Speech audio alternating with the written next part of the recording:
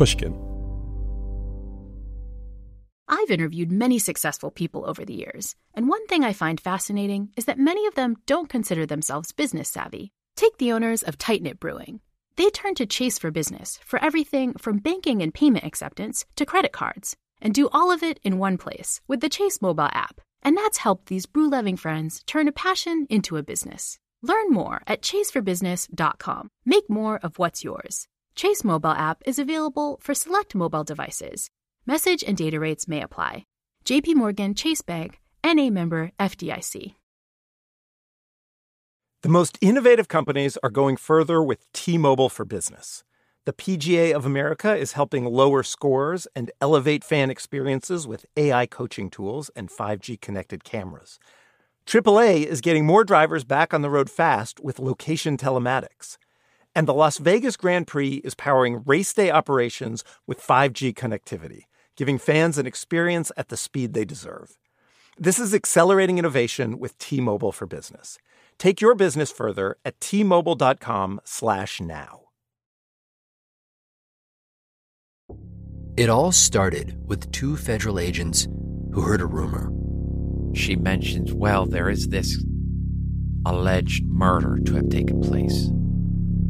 There was just one problem. They had no clue who the victim was. We have to do our job, and we have to find out, who did they kill? It had been 15 years since this alleged murder. Was it still possible to unearth the truth? I used to watch the Unsolved Mystery shows, and I often thought about calling because I was like, this is not right. How can a person get killed and no one knows anything?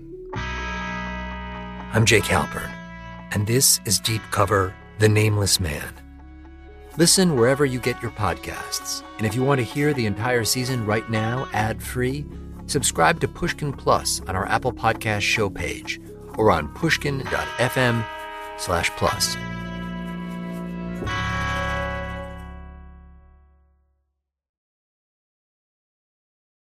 This is Solvable. I'm Jacob Weisberg. There are only a few real cons that exist, and the bones of the story are the same, and they've been the same for centuries. Author Maria Konnikova has been writing about these stories for a number of years. Her book, The Confidence Game, explores stories of con artists, opportunists, people who build up our trust and then take everything we have. Think Bernie Madoff, the late investor who destroyed countless lives with false promises and financial theft. But before we pledge to fight to abolish all scams, remember there's another side to those familiar stories too. The flip side of our vulnerability to cons is human connection and trust and all the good stuff. So how do we protect our loved ones and ourselves? Will scams be an enduring part of society forever because we refuse or are unable to learn from our mistakes? Rather than admitting, yep, I was dumb, I fell for a scam, you say, oh, no, here are all of the mitigating circumstances, and it probably wasn't even a scam. So I think that it takes a strong person to actually... It's embarrassing to be scammed. It's embarrassing to admit it. So can scams be solved? Maria Konnikova thinks so. Being victimized by a scam is actually a solvable problem. Maria has gone from investigating the lies we tell ourselves to mastering the bluff herself by learning to play poker at a world-class level and writing about that too. So I started by asking her why she's so hooked on these concepts of big and small manipulations. My first book was about Sherlock Holmes. So I've kind of traveled this gamut from, how do you be a detective to, okay, what are the bad guys doing, to kind of being the bad guy myself, but within a game, right? So there are rules. And one of the reasons that it's been such a passion of mine is that I hate to see in reality, not in a game, I hate to see people being taken advantage of, and how often that happens, and how scammers often will target the most vulnerable parts of our population, the most vulnerable people. And then we as a society target them again by blaming them and by saying, oh, well, you were just stupid. You were just greedy. You were just dumb. You shouldn't have fallen for it. I wouldn't have fallen for it. And that just gets me. Yeah, well, I was going to ask you, because of your longstanding interest, is this personal for you in any way? Have you been scammed yourself, or have people close to you been victims of scams? I personally have not been scammed that I know of, but one point I always make is that, the best scams are ones that you're probably not aware of. So I'm sure I've been scammed on small things. When you're about to get on the subway, someone stops you and says, hey, I'm so sorry. I lost my wallet. Do you have the fare for the subway, for the bus, for the train? I need to get back to my family. And there's so many excuses, and you can do one of two things. You can say, I think you're a con artist. I'm not going to give you any money, and walk on. You feel kind of shitty. You feel like a bad person, because what if they actually needed you? I've lost my wallet. I've needed help in the past. And I think we've all probably been on the other side of that. And so the trade-off is, yeah, maybe you get scammed, but I'd rather take the risk of being the victim of a scammer in that particular instance. And I'm sure I've been scammed that way. Well, that's interesting. I have an experience that still sticks with me from high school. I remember in Chicago, where I was growing up, walking through Lincoln Park, and there was a guy, kind of ragged looking, walking with a gas can. And he stopped me and told me this whole sad story about how he was trying to get back to Florida to see his family, and his car had run out of gas and he needed the money for gas. And I was probably 15 years old or something like that. And I think I gave him $10, which would have been a lot of money to me at the time. And I felt kind of good about myself for doing that. And then a week later, I was walking through the park, and there was the same guy walking around with his gas can. And, it sticks with you because it's a sort of formative experience of misplaced trust. The cure can be worse than the disease, right? If the cure is to be mistrustful of people and to be kind of hard-shelled and not have sympathy for people who seem to be in a bad situation because they might be scamming you, that's not a good outcome either. I couldn't agree more. I actually saw that sentiment phrased in the most beautiful way by Ricky Jay, who was a lifelong student of the con. He was fascinated by them. And he wasn't just a magician. Yeah. He was someone who really enjoyed kind of that dark side. And he said once in an interview, he said, I wouldn't want to live in a world where we can't get conned, because that's a world where you can't believe in anyone or anything. And I think that there's a lot of truth to that the flip side of our vulnerability to cons is human connection and trust and all the good stuff. And so it's one of these things where, do we want to solve all cons forever and ever? I don't actually think we do. I think we want to target it and be a little bit more specific and say, okay, we can make ourselves invulnerable to online scams or to kind of different scams of that sort. But in terms of human to human contact, I think that we're always going to have to leave a window open for vulnerability, and that's okay. That's really interesting. I want to get into the types of scams in a minute. But first, I want to ask you, just broadly speaking, if we agree on that the solution to scams is not to go in mistrustful of everyone you meet, what is the way to avoid becoming a victim of scams?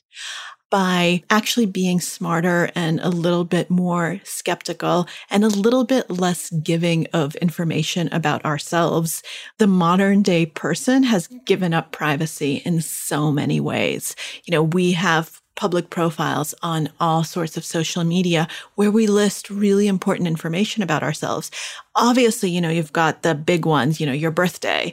And every single network keeps wanting to know my birthday and keeps reminding me, don't you want people to wish you a happy birthday? And I say, you know what? I'd rather not. Thank you. Because the people who know me and who care about me can wish me a happy birthday. And I don't need the world at large knowing my birth date. But we also post happy things, the birth of children, exactly when they were born, the date, the time, their weight, their eye color, all of these things. happy moments, sad moments, divorces, marriages. It's all out there. And this is all information that can be used against us by con artists. I always advocate, and people look at me like I have 20 heads, especially when I'm talking to, high school students or college students, and they just think that I'm this complete monster when I say, make things private. Don't ever accept friend requests from people you don't know. Don't share these types of things. And it's one of these things where I'm pushing against a tide that I think I'm going to lose.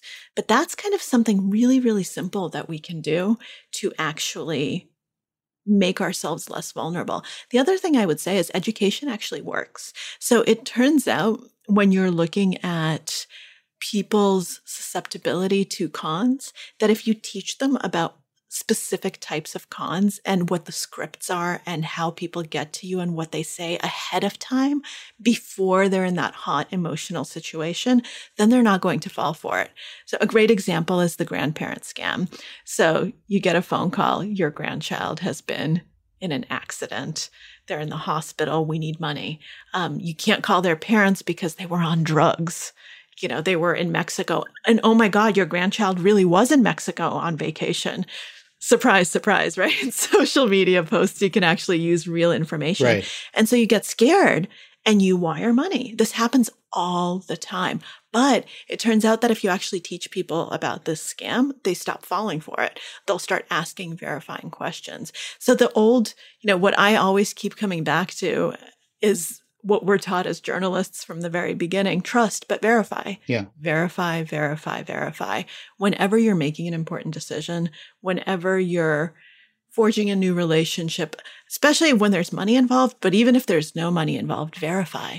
Don't take things at face value when it's actually important. Yeah, but verification, no matter how scared you are. The enemy of verification is convenience. I mean, slows you down, and it's all the passwords you have to remember, and the two-step verification, to log on to anything. And, often it's a deterrent to just getting what you want to do on the thing you want to read or the thing you want to transact online. And of course, 99.9% of times you'd be fine. So it's very tempting not to go through that step in the process. Absolutely. I think convenience is the enemy. And I would add to that, desire is the other enemy, that we often want to believe something is true so much that we don't want to verify it. I don't actually know the real origin of the phrase. Do you? Oh, I can help you like with someone that. Who might know. Yeah, well, Ronald Reagan made it famous when he was opening nuclear negotiations with Mikhail Gorbachev. And there was a Russian scholar, this is just something I happen to know because I wrote a book about Ronald Reagan, Suzanne Massey. She was a Russia scholar whose book Ronald Reagan read, and he invited her in. And she said, I want to teach you a phrase in Russian to use with Gorbachev. And I can't say it in Russian, but it's a Russian phrase, trust but verify, and Reagan loved it. And so, of course, every time he kept repeating it and repeating it. And by the fifth meeting with Gorbachev was like, don't say that trust but verify thing again. But it is it's a very good lesson to apply in, a lot of places. Right. So imagine we're talking about the online environment right now. A lot of scams online happen on dating websites, where you meet someone and they're not who they say they are, and there's a lot of emotional stuff involved. And in that sense, you don't verify because of convenience. You don't verify because you want to believe in this. You want to believe that it's wonderful and it's great, and you're meeting someone who really cares about you.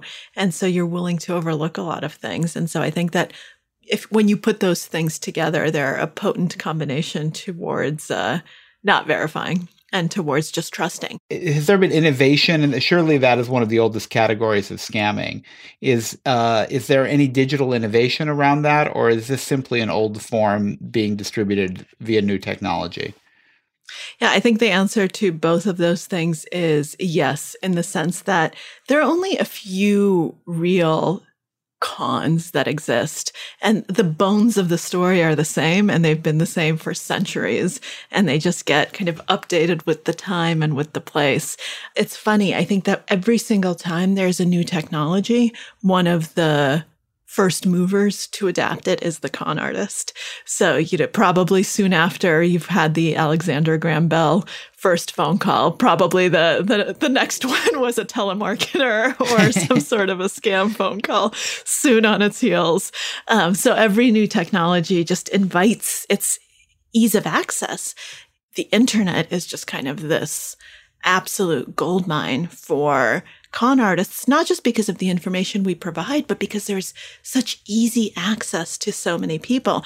And dating sites, you already have your victims pre-screening themselves. They're going on there because they're lonely, they're vulnerable, they're looking for connection, they're looking for something. One of the things that we find about the victims of con artists are it doesn't really matter how educated they are or how old they are or any of that. But what does matter is where they are in their life in terms of, are you going through a moment of transition? Are you emotionally vulnerable? And it turns out that those moments of transition and change are the times when you're most likely to get scammed. Chase for Business and iHeart bring you a new podcast series called The Unshakables. This one-of-a-kind series will shine the spotlight on small business owners like you who faced a do-or-die moment that ultimately made their business what it is today.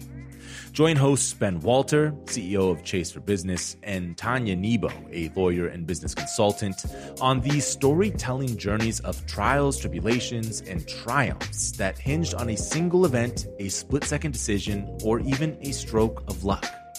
Whether the story is about a warehouse going up in flames or a former partner stealing a whole roster of clients, each episode will showcase the grit, determination, and resourcefulness a small business owner needed to turn a pivotal situation into a springboard for success. Listen to The Unshakables now and learn more at chase.com/business/podcast. Chase, make more of what's yours. Chase mobile app is available for select mobile devices. Message and data rates may apply. JP Morgan Chase, NA member FDIC, 2024, JP Morgan Chase & Co. Hello. This is Malcolm Gladwell from Revisionist History. Let me tell you an unconventional story about a healthcare group that wanted to improve their efficiency. Boston Children's Hospital. They were already a leading pediatric facility. Their patient outcomes, workflows, and delivery of care were already great. But they wondered, how can we make it better? So the hospital got to work. Their idea was to build what they called clinical mobility, meaning a system which would allow their staff to access information and interact with patients on mobile devices, anywhere in the hospital. And what made that possible? 5G. The hospital rebuilt their entire system with 5G technology at its core. That infrastructure now supports thousands of phones and tablets so practitioners can communicate with patients on a whole new level. Boston Children's also made sure the system could flex and scale to handle medical advancements like robotic surgery and virtual reality for training and research. This was worlds away from how they had previously operated. This innovative work hasn't gone unnoticed, first by patients, but also by their peers. Boston Children's was a first-place winner in the industry category at last year's Unconventional Awards from T-Mobile for Business, an event that celebrates customers who've dared to innovate for the sake of innovation. If the Boston Children's story rings a bell with you, if your team has asked the same questions about building a better business solution, I encourage you to enter this year's awards. It's a great way to be recognized for smart, disruptive thinking in front of some of your industry's most influential leaders.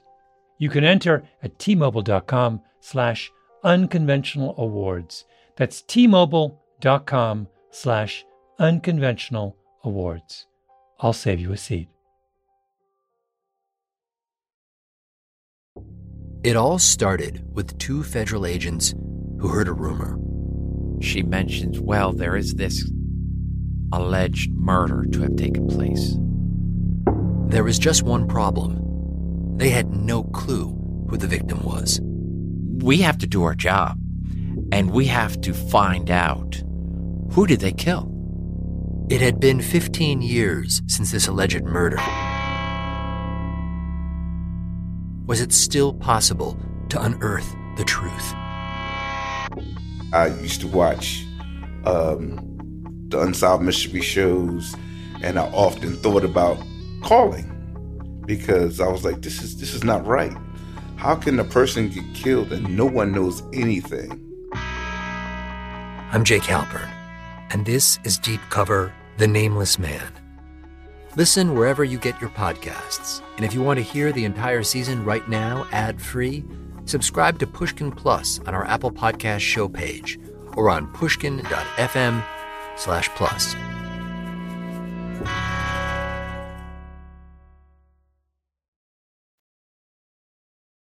Scams play on kind of primary emotions, lust, loneliness, fear, and greed. It's interesting how many scams are openly from someone engaging in corruption, inviting you to participate in or help them in their corruption. I mean, I think of that classically as the son of the Nigerian oil minister scam, where you get a text or an email saying this is money in a bank account and I need your help to access it and I'll share it with you. That is, be a thief with me. Indeed. And why not? That Nigerian oil minister didn't get it fairly anyway, so they have it coming. It's wonderful what we can justify when it comes down to some poor person is actually the son of the Nigerian oil minister, and I imagine he has very little credibility when he explains who he is. But I was thinking about this. Bernie Madoff recently died, and one of the interesting subtleties of the Madoff case is that an argument was made that many of his investors thought he was a scammer. They just misunderstood the type of scam. They thought he was involved in insider trading, and they were beneficiaries of it. Because, of course, it was very unusual, unrealistic for a stock market investor to generate consistent double-digit returns. So sophisticated investors either weren't paying attention or had an inkling that something was up. They just didn't realize that they were the victims. They thought that he was victimizing some other people, and they didn't need to know about it. Was that your understanding of what was going on there? It was my understanding of some of it, but some of it was also just people really being taken advantage of. So yeah, there were some sophisticated investors with Madoff, but there were also people who just gave him their life savings because they'd heard from others who they trusted that this is someone who's good at what he does. And he ruined their lives completely. I mean, he wiped them out. And I think that it's important not to lump everyone in together, because I do think that there were people who really weren't sophisticated and who don't understand that those types of returns are crazy and who just say, oh, it's a great opportunity, right? It's not actually crazy in the modern world to see these sorts of sometimes insane returns. And if you're not a sophisticated investor, it's not necessarily greed in the sense of, he's taking advantage of someone on my behalf. It's the sense of, I've worked really hard. These are my life savings, and I found a smart opportunity. So why not take advantage of it? Other people who are smart are doing it. So why not me? Let me invest in crypto. Look at the returns people are getting. This seems like a really great thing to do. Let me buy some of that coin. Oh boy, I'm a millionaire. I'm glad you brought up crypto, because I wanted to ask you whether that qualified as a scam or what part of it might qualify as a scam. I mean, you have simultaneously, presumably, a speculative bubble, which isn't necessarily a Madoff type scam where someone is benefiting from it. People are all participating, and it's fueled by the greater fool theory. And then there's just stupidity, investing a lot of money in things that are worthless. I saw recently a report about a deli in New Jersey that trades on the penny stock exchange that has a market capitalization of $110 million and had revenues last year of $37,000. So, I don't know if that's a scam. It's just a really stupid investment. And then you now have to have what looks a little bit like a new phenomenon, which is, especially around cryptocurrency, things that are openly stupid investments that have no value, that don't even pretend otherwise, Dogecoin, whatever it is, and people participating in them knowing it's a scam or knowing it has no value. Is that all as old as time, or are there actually some new things happening here? So it's a fascinating question. And if I knew the answer, then I would know to either drastically short crypto or to invest everything I own in it. And I don't. I don't understand the space. That's why I actually have never invested in crypto myself. It has all the markings of bubbles of yore. It looks like John Law. And he had this crazy idea. It's the basis of markets now, where instead of having something that's backed in gold, you back it in, you issue shares, and you have kind of this partnership agreement, and you can speculate in things then, and you can infuse the economy with more liquidity. And he ended up basically convincing the government of France that this was going to be a great idea, and everyone invested in this great opportunity in America that was going to buy up all sorts of land and do great things, and people became millionaires overnight, and then that whole bubble crashed and everyone went broke and Law went to prison. That was that. But there's this kind of great debate. Was John Law kind of a brilliant economic innovator and it just didn't end up working? Or was he a con artist? I was surprised at how bitter the disagreement is between economists about whether John Law was a good guy or a bad guy. I feel like with crypto, you have this situation where it's totally new once again, and it's also backed by seemingly nothing. And so I have no idea. I don't know if people are going to end up in jail. I don't know if it's a con or a bubble or if it's going to be the future. And a lot of smart people that I respect say it's the future, and a lot of smart people I respect say it's a bubble.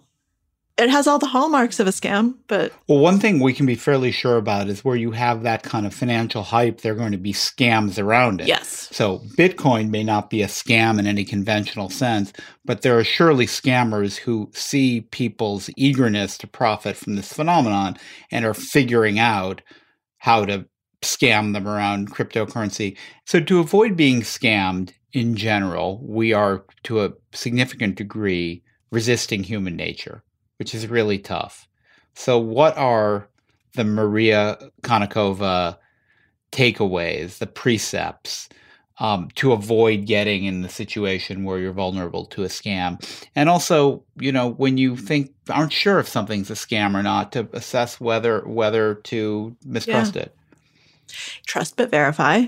So the more you want something to be true, the more you need to actually ask questions, be skeptical, and know what you're going to say when people put up a fight and get indignant. Because oftentimes these conversations are difficult to have. And so we rather avoid having them. And so we end up not having them. And so I actually think that a lot of it comes from preparation, from actually figuring out ahead of time, I think that I'm going to have this difficult conversation. This person might tell me, I can't believe you don't trust me. Who do you think I am? They might yell at me. And this is what I'm going to say. I'm going to say, I do trust you. I completely understand. However, I need you to be able to verify this. I'm sure you can understand that it's a lot of money or whatever it is, and think about it ahead of time and think through things ahead of time. The other thing I would say is to never make decisions in the heat of the moment. And that's also easier said than done. But just think right now as you're listening to this. Is it ever true that someone is going to die if you don't make a payment immediately? Is it true that the IRS is suddenly going to arrest you if you do not immediately do this or immediately do that? One of the things that scams often do is they create this feeling of immediacy, of pressure, so that you act in the heat of the moment.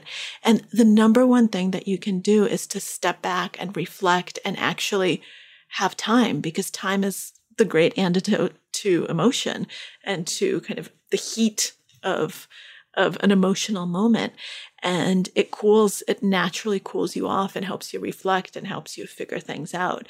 And so if you can pause and not act immediately, I think that's going to prevent a lot of scams. And the funny thing is that these sorts of safeguards do exist in a lot of infrastructure, and we tend to ignore it and try to push through it so that we can act right away. It's like a bank. If you're trying to perform a suspicious transaction, we'll often say, hey, pause.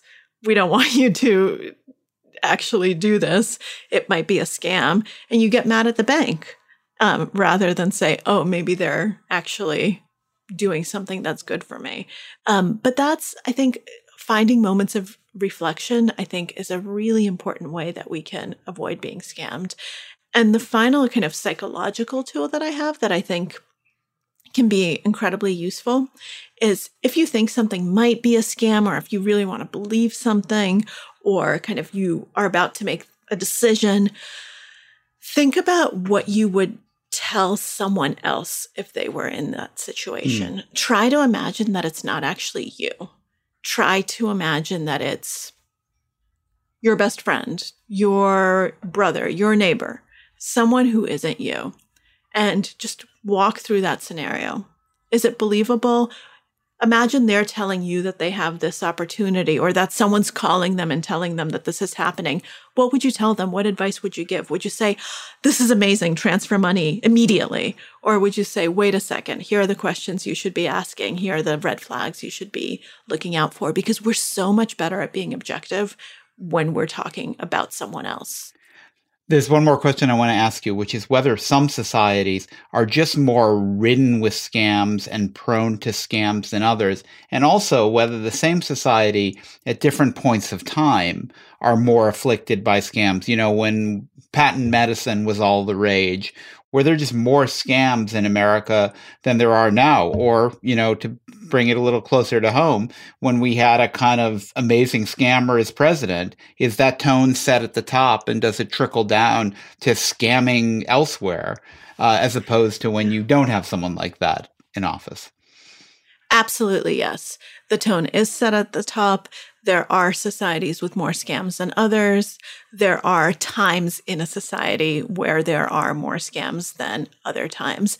And it's not something that's innate to the humans there, but it is something that is created by social circumstances. So if your president is a con artist, yeah, absolutely. There are going to be more scams and more cons, not just because suddenly there are more scammers, but because the norms change, because people who might be more law-abiding in normal times suddenly feel empowered to kind of cross that line. So a country like Russia today, which has had such a long history, as the Soviet Union, as Russia, and where people have pretty low levels of trust, it's one of the countries with the highest levels of scams. There's just so much to take advantage of, and so much is broken. And whenever you have a society where informal organizations have to step up to provide any sort of services, that also opens up the possibility for scams. But this idea that if scams are flourishing, same people will get scammed and scammed again, is a little at odds with the idea that once people are scammed, they can be disillusioned and become savvier and more skeptical. I mean, we recently did an episode of... that's not true. Yeah. Well, I'll give you an example. We just did, and you can tell me why it doesn't apply. We recently did an episode of Solvable about cults with a woman named Diane Ben-Scudder, who was a Moonie in the 70s. And I would wager that she is the least likely person to fall for a cult scam ever again, because she's devoted her career to figuring out how it works. Right. So you're saying that it isn't common to learn from the experience in that way. She is actually not unique, but rare in the fact that she knows she was the victim of a cult. And she, as you say, she's devoted her life to trying to figure out how it works and how to avoid something like that. Most people, when they get scammed, won't admit it because they would rather lie to themselves and say, oh, it wasn't really a scam. Let's make excuses. It was just a failed opportunity. It was this, it was that. And the cognitive dissonance is so high that they just go through all of these hoops of rationalization about why I'm not the type of person who'd normally fall for a scam. But this was, a unique circumstance. But the fact that you've rationalized so much of it away actually leaves you quite vulnerable, because rather than admitting, yep, I was dumb, I fell for a scam, you say, oh, no, here are all of the mitigating circumstances. And it probably wasn't even a scam. So I think that it takes a strong person. It's embarrassing. It's embarrassing to be scammed. It's embarrassing to admit it. Yeah, it's a hit to your reputation and to your sense of self. I'm not the kind of person who falls for a scam like that. A lot of times people don't even report it because it's heartbreaking to their families and they know it. And their families had sometimes even warned them and they did it anyway. And so they feel like they've let everyone down. And so they won't even admit it. Marie, you've been talking about ways that individuals can make themselves less susceptible to scamming, but what about the role for government and institutions in protecting people against scams? I do think that there's certainly a role to be played by institutions that get used as friends for scams. And there, it's as simple as actually using some of these same psychological tools that we've been talking about on an individual level, but ratcheting it up to an institutional level. It doesn't even have to be a bank. If you're a dating website, if you are kind of a place where you know that scams take place and scammers take advantage of your infrastructure, also try to have some safeguards in place. Now there's some really great new AI capability to try to scan images and figure out, is this a stock photo? Is this photo appearing in more than one profile? I don't actually know if a lot of websites are using that sort of capability, but it exists. And I would argue that it's on them, that they should actually be trying to protect their users by doing things like that and trying to flag proactively people who might be scammers. So yeah, absolutely. I think on all of those levels, there's room to try to protect the consumer, to try to protect us. Maria Konnikova is the New York Times bestselling author of The Biggest Bluff, The Confidence Game, and Mastermind, How to Think Like Sherlock Holmes. To learn more about scams and how to protect yourself, check out the links in our show notes.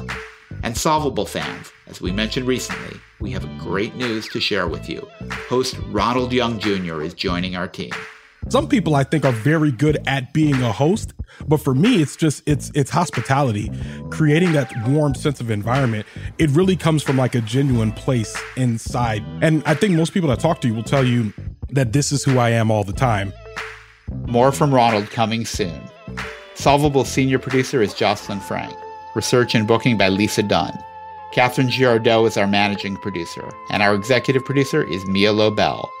Solvable is a production of Pushkin Industries. If you like the show, please remember to share, rate, and review it. It really helps us get the word out. You can find Pushkin Podcasts wherever you listen, including on the iHeartRadio app and Apple Podcasts. I'm Jacob Weisberg.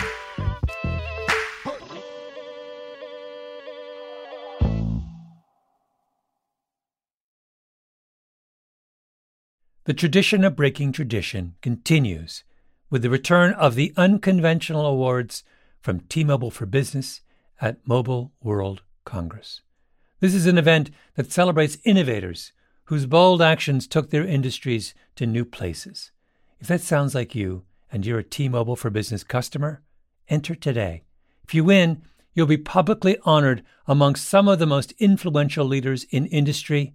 And me, I'll be there too. Enter now at tmobile.com/unconventional awards. See you there. America. We are endowed by our Creator with certain unalienable rights: life, liberty, and the pursuit of happiness. At Grand Canyon University, we believe in equal opportunity, and the American dream starts with purpose.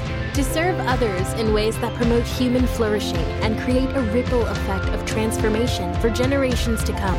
Find your purpose at Grand Canyon University. Private, Christian, affordable. Visit gcu.edu. It all started with two federal agents who heard a rumor. She mentions, well, there is this alleged murder to have taken place. There was just one problem. They had no clue who the victim was. We have to do our job. And we have to find out, who did they kill?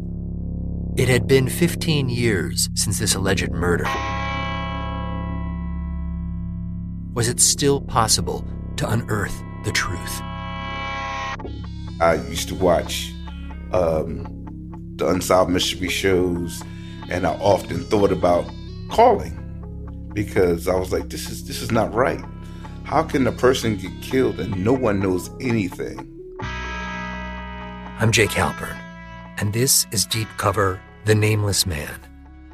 Listen wherever you get your podcasts. And if you want to hear the entire season right now, ad-free, subscribe to Pushkin Plus on our Apple Podcast show page or on pushkin.fm/plus.